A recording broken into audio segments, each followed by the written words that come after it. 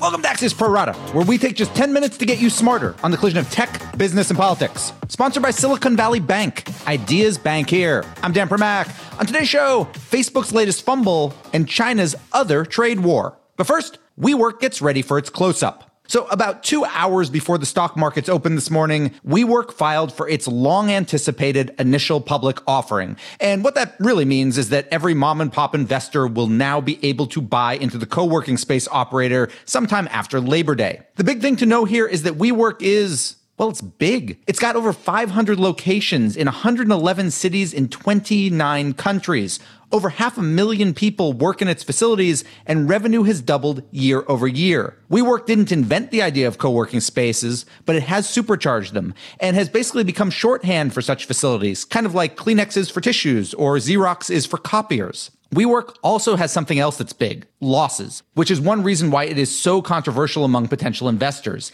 The company's net loss was $904 million for the first half of 2019. Yeah, just 6 months. And its operating loss was over $1.3 billion. Now, WeWork will argue, as lots of high-growth companies argue, that the losses are because it keeps adding new locations. In other words, it's investing for growth, and that the upfront costs of opening a new WeWork are high, but the long-term payback can be profitable. The company also argues that in the case of recession, it might be okay because any lost membership would be replaced by companies with pricier leases elsewhere, companies seeking to cost-effectively downsize. The bottom line here, this is expected to be the largest IPO for the remainder of 2019 and the next big test of decacorns, privately held startups valued by venture capitalists at $10 billion or more.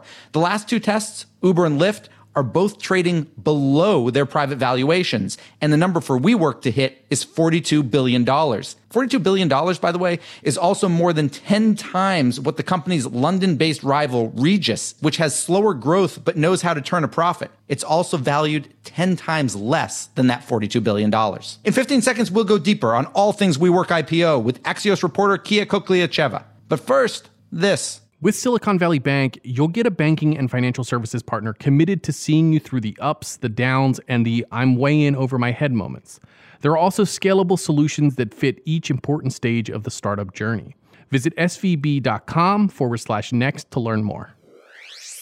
We're joined now by Axios reporter Kia Kokliacheva. WeWork got upset with me a couple of years back because I think I wrote that its valuation, which wasn't close to that $42 billion yet, was based on a real estate bubble built on top of a tech startup bubble. But when we read the IPO documents this morning, the startup bubble piece of that, the idea that WeWork is really reliant on all of these little Silicon Valley and Boston and New York companies, doesn't seem to be as true anymore, right? Yeah, I mean, there's one thing that's interesting is that the company has really been focusing on getting what it calls enterprise customers in the last couple of years. And those tend to be like Microsoft and large companies like that to sign like multi-year deals with like lots of seats for its employees.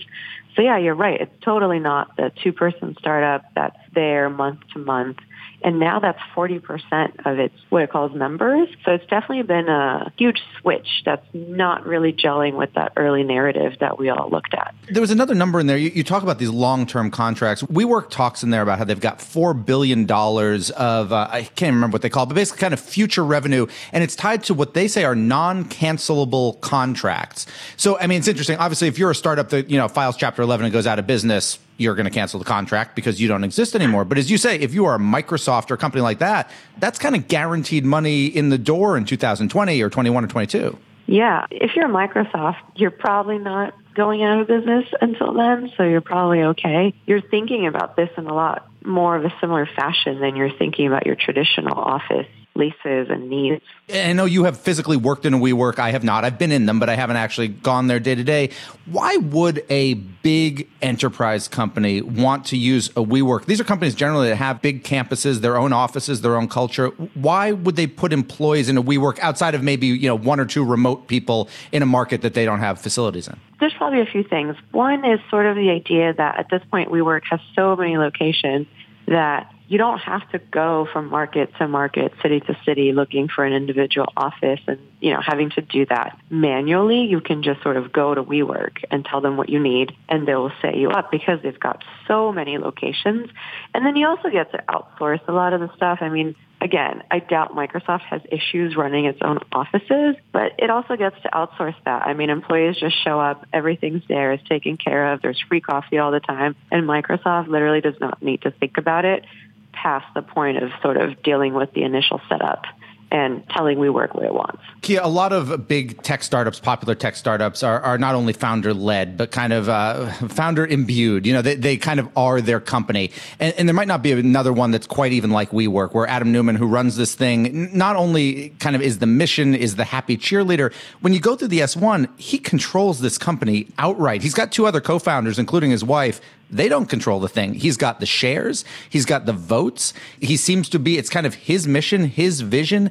Obviously, it's a big company with hundreds of thousands of employees, but is this really a one-man show? If they're important, they have given up their rights in this thing. They don't have votes. They don't have much stock. Neumann basically controls all the founder shares. The market basically went through that with Facebook, so maybe for WeWork, they'll be okay with that kind of a structure again. And obviously, and this one's interesting because a lot of these tech companies have dual class stock. This one's got a triple class stock, which I'm sure has happened before, but I haven't seen it.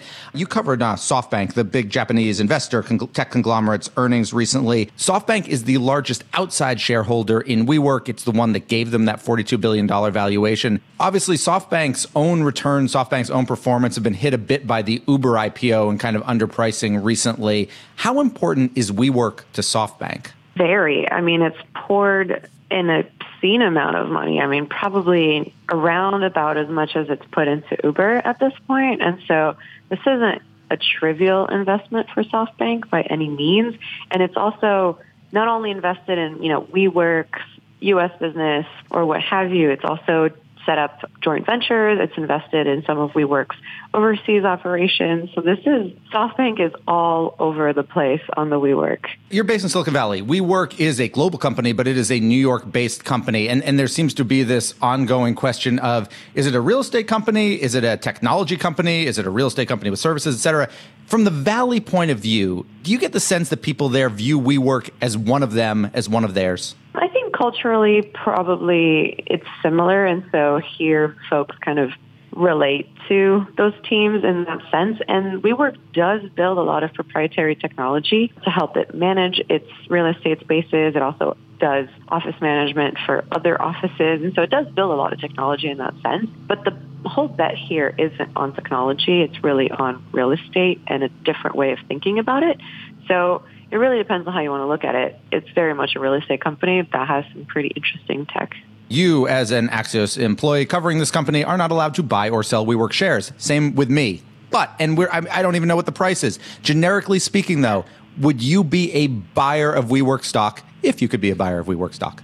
Great question. Probably not. I feel like in the last few IPOs, we've seen some pretty surprising market performances from companies like Uber and Lyft. And so at this point, I'm not quite sure how this is going to do once it hits the market. Axios' Kia Kokliacheva, thank you so much for joining us. My final two right after this. Have a great idea for a startup? Silicon Valley Bank wants to help you make it a reality. With more than 35 years of experience, they understand the challenges of the startup journey and have created banking and financial solutions to help founders every step of the way. Silicon Valley Bank. Ideas bank here. Visit svb.com/next to learn more.